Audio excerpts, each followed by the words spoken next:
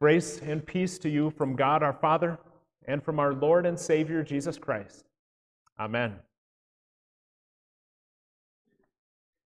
It must have been pretty intimidating, as you can imagine, for the apostles to stand there in front of the Sanhedrin, which is the ruling body of 70 of the most respected and most powerful elders and religious leaders of the Jewish people, and together with the high priest and his associates. It was the very group of leaders that those apostles, the disciples of Jesus, had been raised from early childhood to revere and to respect and to look to as leaders of God's chosen people.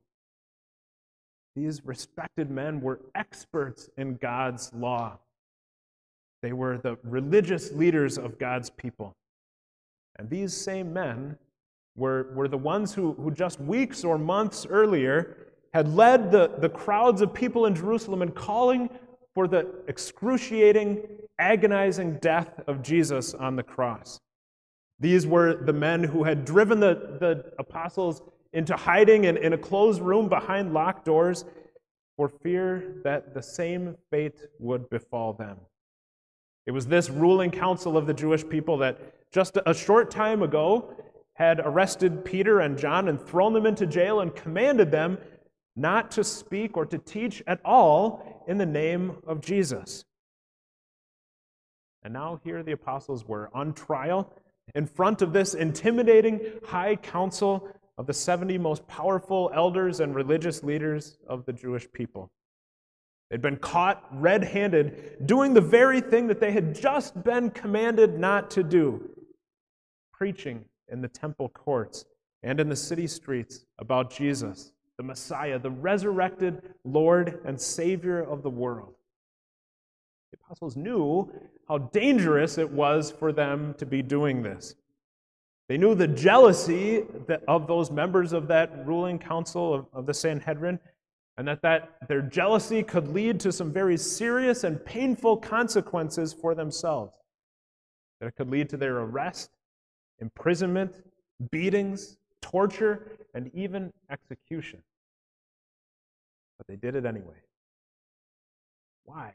Why would they be so stupid as to put their lives on the line, going against the direct command of those vengeful and vindictive group of leaders when they knew that it could mean their own deaths, or at the very least, that it could mean severe physical suffering and pain for themselves?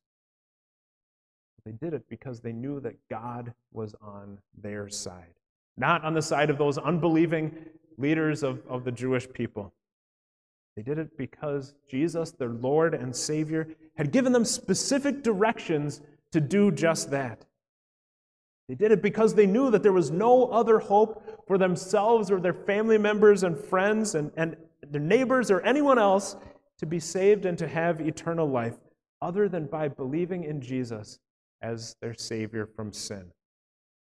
Just as in the previous chapter before our reading in Acts chapter 4, the Apostle Peter had confessed, "There is salvation in no one else, for there is no other name under heaven given to people by which we must be saved."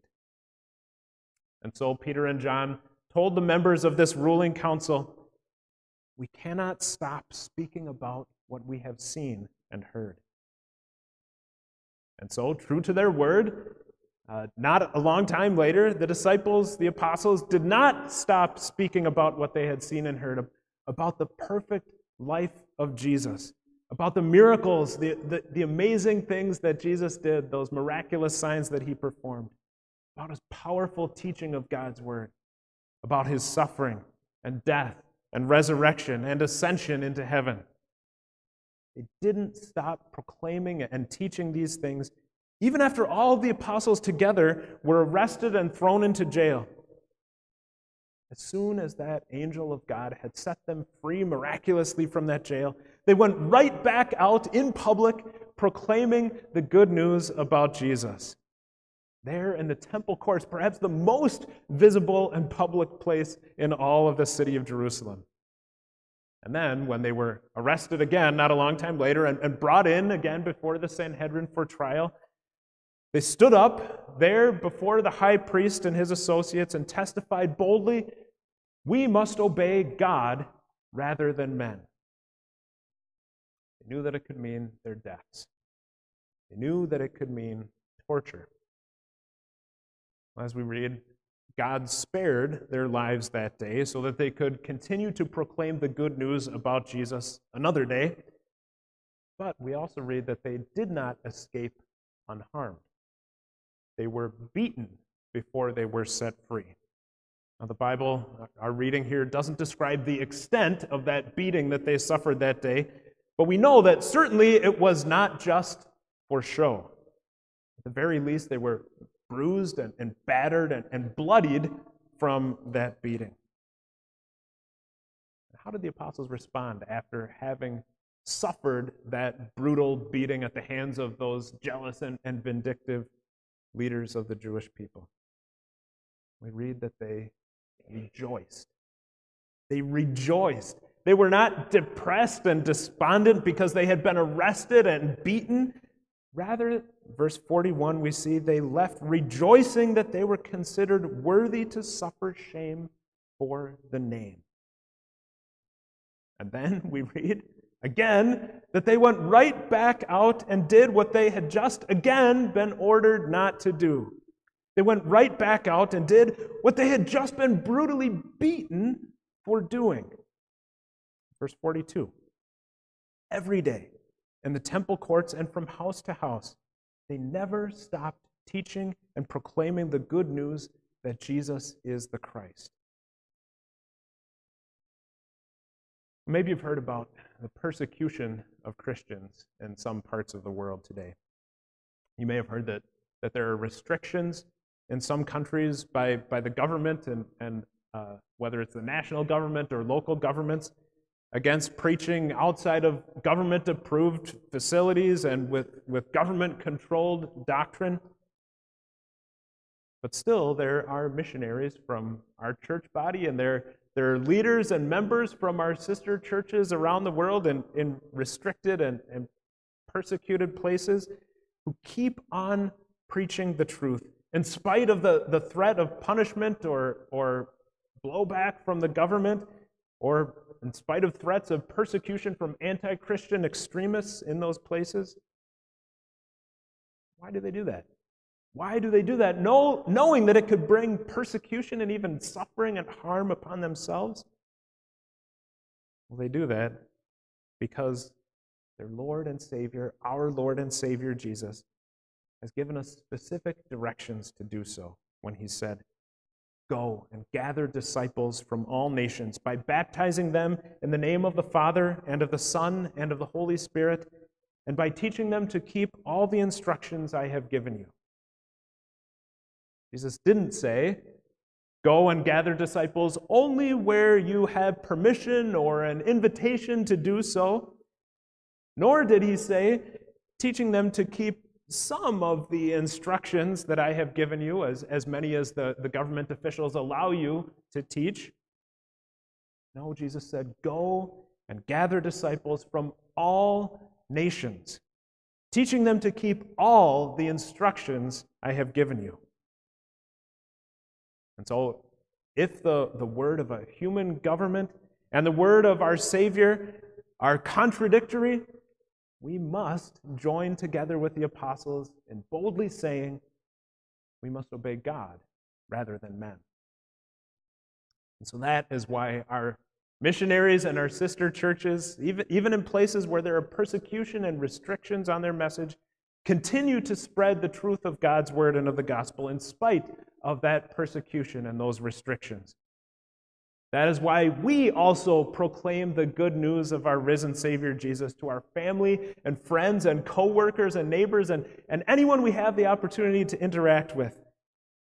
We do so because Jesus, our risen Lord and Savior, has given us specific instructions to do just that.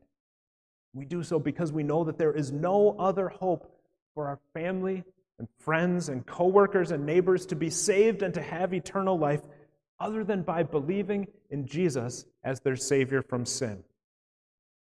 Just as the apostles spoke in Acts chapter 4, Salvation is found in no one else, for there is no other name under heaven given to men by which we must be saved. And so also, just like the apostles, we cannot help speaking about what we have seen and heard. But it's not always easy, is it? The apostles were emboldened to spread that good news about Jesus, even in the face of the opposition of their government that sometimes even took the form of excruciating physical punishment and beatings, and even death. They were bold, yes, but surely some of them had personal doubts, fears, and worries at times that they wrestled with when they faced those challenges. As you well know, it's not always easy. The devil often uses our personal doubts and fears to keep us silent at times when we should be actively testifying and speaking about our Savior Jesus. We don't always take advantage of all the opportunities that God puts in our path to tell others about Jesus. Sometimes we might be afraid that there will be negative repercussions if we open our mouths and speak to someone about Jesus. There are times when maybe we think to ourselves, they won't like me if I'm always talking about Jesus, so I just won't mention Jesus or God's word when I'm around them. Or maybe we think, they'll be offended if I tell them to repent of their sinful lifestyle and to turn to Jesus for forgiveness, so I just won't bring it up that God says whatever they're doing is not pleasing to Him or according to His will. Or maybe the devil has used this one on you. I've done so many sinful things in my past. I've even done the things that this person that I see, my dear loved one or friend, is doing. If I tell them to repent and believe in Jesus and turn to Him for forgiveness, they'll just laugh at me and call me a hypocrite. We certainly see if any of those are familiar to you, or maybe you think you've thought of some other ways that the devil uses to keep your mouth closed and silent when you have opportunity to speak about Jesus. So many excuses that the devil uses that he brings into our minds to get us to rationalize, give us a good excuse for not speaking out about Jesus the Savior and about our need for forgiveness from our sins. None of those are good excuses or reasons. We need to see all of those doubts and fears of ours and the excuses and rationalizations that we make for not speaking up and telling others about Jesus. We need to see those things for what they really are: sin. And then go running to our Savior Jesus, who gives us repentance and forgiveness of sins, as we read in verse 31. Jesus died on the cross and rose again to pay for our sins of fear and doubt and worry and mistrust in God and in His promise of blessing when we're faced with those opportunities to tell others about Him, but we don't take those opportunities. Jesus died on the cross and rose again to forgive us for the times that we have been ashamed or embarrassed to stand up as Christians and to testify about the love of God in our lives. Jesus died on the cross and rose again to pay for those times that we have prized the love and approval of others over the love and approval of our God. Jesus has given us repentance. He has given us sorrow over our sins. And He has given us faith that trusts that He has already forgiven all of our sins. He has rescued us from the eternal suffering and death in hell that we deserved because of our sins. And He has given us the unshakable hope of eternal life with Him in heaven. We have tasted and seen the goodness of our Lord and Savior in forgiving these and all other sins that we have ever committed in our lives. And so, just like the apostles, we cannot stop speaking about what we have seen and heard. Yes, the devil may tempt us to keep our mouths shut about Jesus. He may tempt us not to talk to others about Jesus and the forgiveness and salvation that he has won for us. But we just can't help speaking about the grace of God that we have experienced in our lives that has so radically changed and affected our lives.